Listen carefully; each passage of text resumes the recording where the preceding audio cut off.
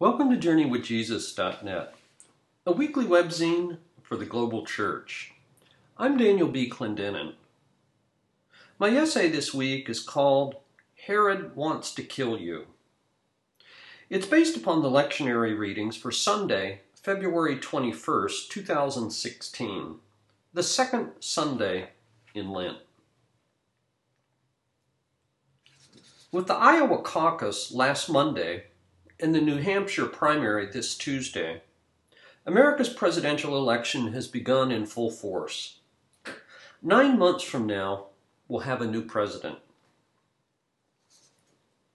Watching the Iowa returns on CNN last week filled me with deep discouragement, partly because they epitomized our culture of total noise, but mainly because of the vulgarity of our civic discourse.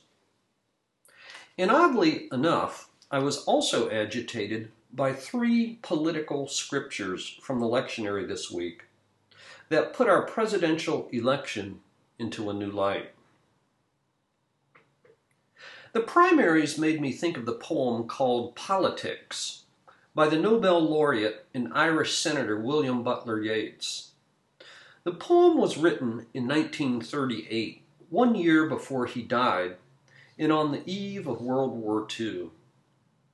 The poem contrasts the personal and the political. He writes, "How can I, that girl standing there, my attention fix on Roman or on Russian or on Spanish politics? Yet here's a traveled man that knows what he talks about, and there's a politician that has both read and thought. And maybe what they say is true of war and war's alarms. But oh, that I were young again and held her in my arms."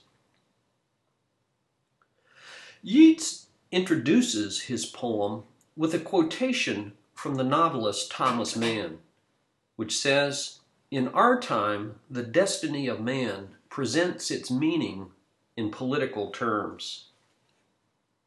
In other words, there's no meaning outside of politics. The person who disengages from politics, who is apolitical, risks being disparaged as irrelevant or unpatriotic. Surely their life lacks meaning. But that's just what 3 of the readings this week do. They remind us that however important politics and presidents are, believers see a bigger picture. They form an alternate community. In Luke's gospel, the Pharisees warn Jesus, "You better get out of here. Herod wants to kill you." 3 years ago, the Israel Museum in Jerusalem premiered the first ever exhibition of Herod the Great, including 250 artifacts from his tomb. Herod was an ambitious builder, and a few recent biographies have tried to redeem his reputation. But most historians remember him as a paranoid and ruthless madman. Herod executed one of his 10 wives, 2 of his sons, and numerous detractors. In the Gospels, when Herod heard rumors about the birth of a rival king, he tried to murder the Magi. He ordered the infanticide in Bethlehem, and he beheaded John the Baptist on a dinner party dare. And so, a simple but important point. There was a deep antagonism between Jesus and the political powers of his day. And thus the sharp response by Jesus, "Go tell that fox, I will do what I do." Jesus threatened the political powers not because he sought to control what they controlled, but because he undercut the pretensions and claims to supremacy. This becomes even more obvious if we fast forward to the end of Lent and the arrest of Jesus. Today we hear this as a religious story, but in its own day it was explicitly political. In Luke 23, Jesus was dragged before Pontius Pilate for 3 reasons, all of which were political. Luke writes, "We found this fellow subverting the nation, opposing payment of taxes to Caesar, and saying that he himself is Christ, a king." Pilate met the angry mob outside the Praetorium, then grilled Jesus alone back inside. "Are you the king of the Jews?" Jesus replied, "My kingdom is not of this world. My kingdom is from another place." "You are a king then," mocked Pilate. "Yes, you are right in saying that I am a king." Pilate then had his soldiers beat, flog, and humiliate Jesus with purple robes and a crown of thorns, befitting a man whom he had miscalculated was a political poser. "Hail, O King of the Jews!" Back outside, the mob hounded Pilate. "If you let this man go, you are no friend of Caesar. Anyone who claims to be a king opposes Caesar." Pilate thus found himself caught between angering the mob and betraying his emperor. And so he caved in. "Here is your king. Shall I crucify your king? We have no king but Caesar." And with that response, we have an ancient version of Thomas Mann's observation that there is no meaning outside the political status quo. In the epistle this week, Paul says that he gave us a pattern and an example to follow, namely that our citizenship is in heaven. Once again, today we hear this as a religious phrase, but in Paul's day it was overtly political. The language sounds pious in the worst sense of the word, that believers are so heavenly minded they're no earthly good. But for Paul, the implications were more political than spiritual. In his commentary on Acts, the Yale historian Yaroslav Pelikan observed that pagans accused the earliest believers of sedition because of the overt political implications of this confession of a kingdom of God and a citizenship in heaven. By confessing Jesus as Lord, they rejected Caesar as king.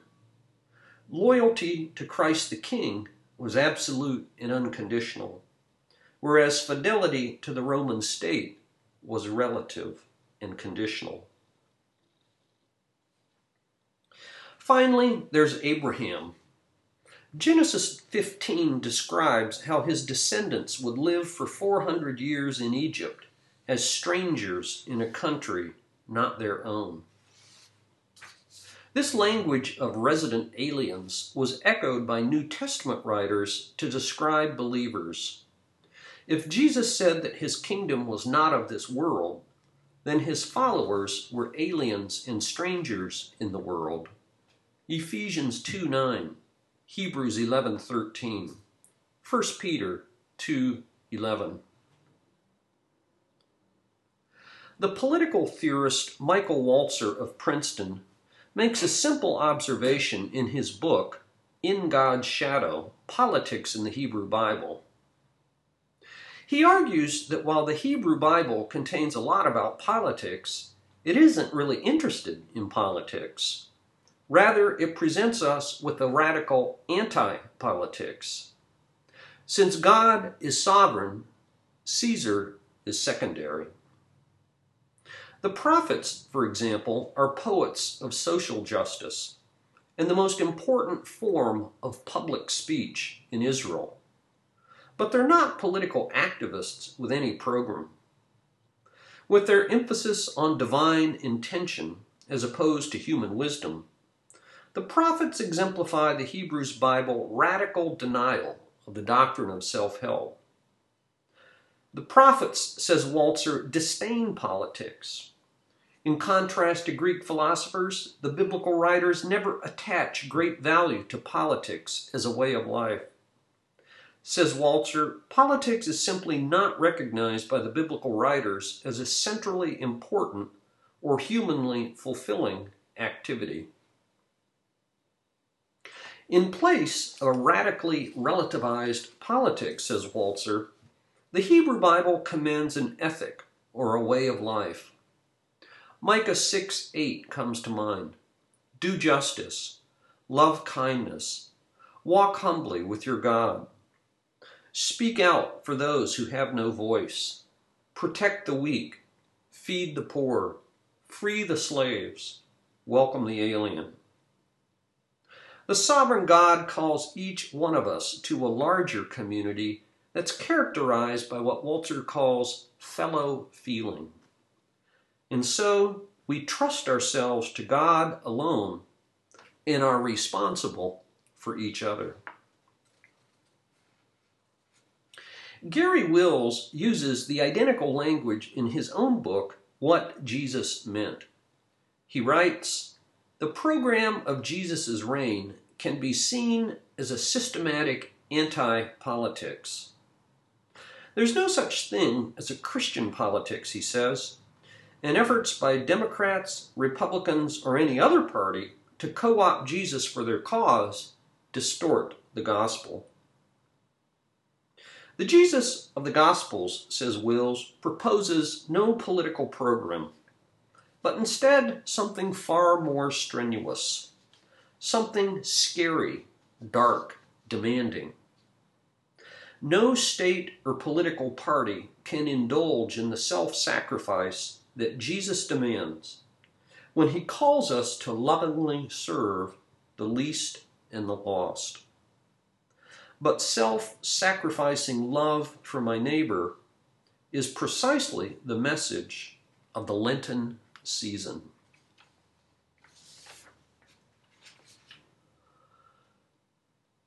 For books this week, I review a memoir by Caitlin Doughty. The title, Smoke Gets in Your Eyes, and Other Lessons from the Crematory. New York, Norton, 2014. 254 pages. Every year, about 2.5 million people in the United States die. But for the most part, we work hard to deny and sanitize death and avoid thinking about it in meaningful ways. Unlike 100 years ago, when people died at home and families dealt with death up close and personal, today we deal in superstitions and misconceptions. Indeed, the word burial comes from the Anglo-Saxon word for conceal. Caitlin Doughty's memoir aims to look mortality straight in the eye, based upon her years working as a mortician. Doughty does not spare us the dirty details of the funeral industry or the harsh realities of cremation.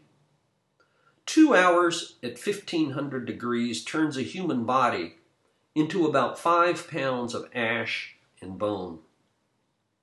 In her view, she writes, death should be known as a difficult mental, physical, and emotional process, respected and feared for what it is. We can do this by deconstructing the funeral industry and by developing what she calls rituals of true significance, rituals involving the body, the family, emotions, rituals that couldn't be replaced with purchasing power. There are, for example, witness cremations and green burials that forego not only embalming, but even cremation. Thus, Doughty would disrupt our polite complacency about a taboo topic.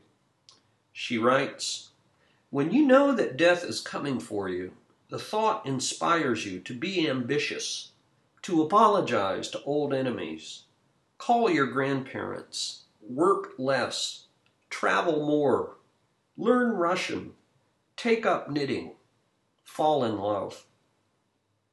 Which is to say, we can live a better life if we think more wisely about death. For 2 other books on this subject reviewed at Journey with Jesus, see my review of the Iraqi novelist Sinan Antoon in his book The Corpse Washer, and Andrew Meredith, The Removers. Once again, a memoir by Caitlin Doughty, Smoke Gets in Your Eyes. For movies this week, I review a title called The Revenant. This period piece by the Mexican director, producer, and writer Alejandro González Iñárritu led all movies with 12 Oscar nominations in 2016. It also won Golden Globes for Best Picture, Best Actor, and Best Director. Leonardo DiCaprio stars as a 19th century fur trapper named Hugh Glass. After his company of mountain men is attacked by Indians who don't like the fact that their lands and livelihoods have been stolen, they start a trek back to their home fort. But Glass gets separated from them, then, in a shocking scene, mauled by a grizzly bear. His sidekicks murder his son and leave him for dead. But in this saga of survival and revenge, Glass isn't finished.